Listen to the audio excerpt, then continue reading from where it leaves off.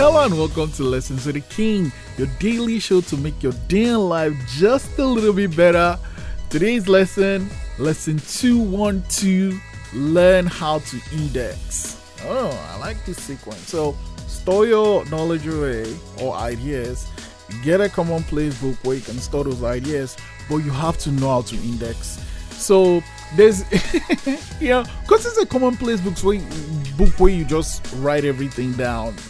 Recipe, quote, movie I like, something cool I remember from my childhood, an idea for a film, because I put it all in this one place, it might be difficult to sort it out. And I respect the people that write things down and put it in cards and sort that, but they have great indexing. Like you can go and study how to index. What I know is like we live in an age where technology has made life a little bit easier. What I do is use Evernote, like I said yesterday. But how I do it is sort things out. I mean, I have a notebook that is literally called Ideas Live Here.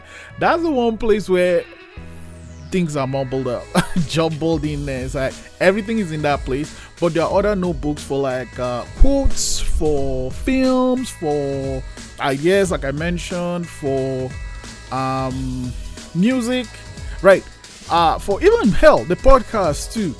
So I have those different notebooks, and when I have an idea or I see something that I want to put in my commonplace book, my Evernote, I know which of those notebooks it goes to.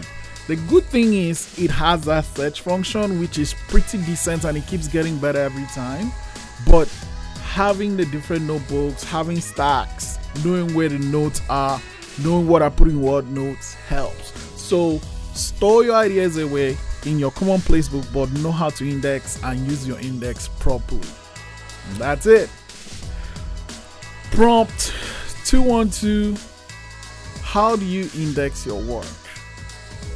Lesson 212. Learn how to index. I'll see you tomorrow.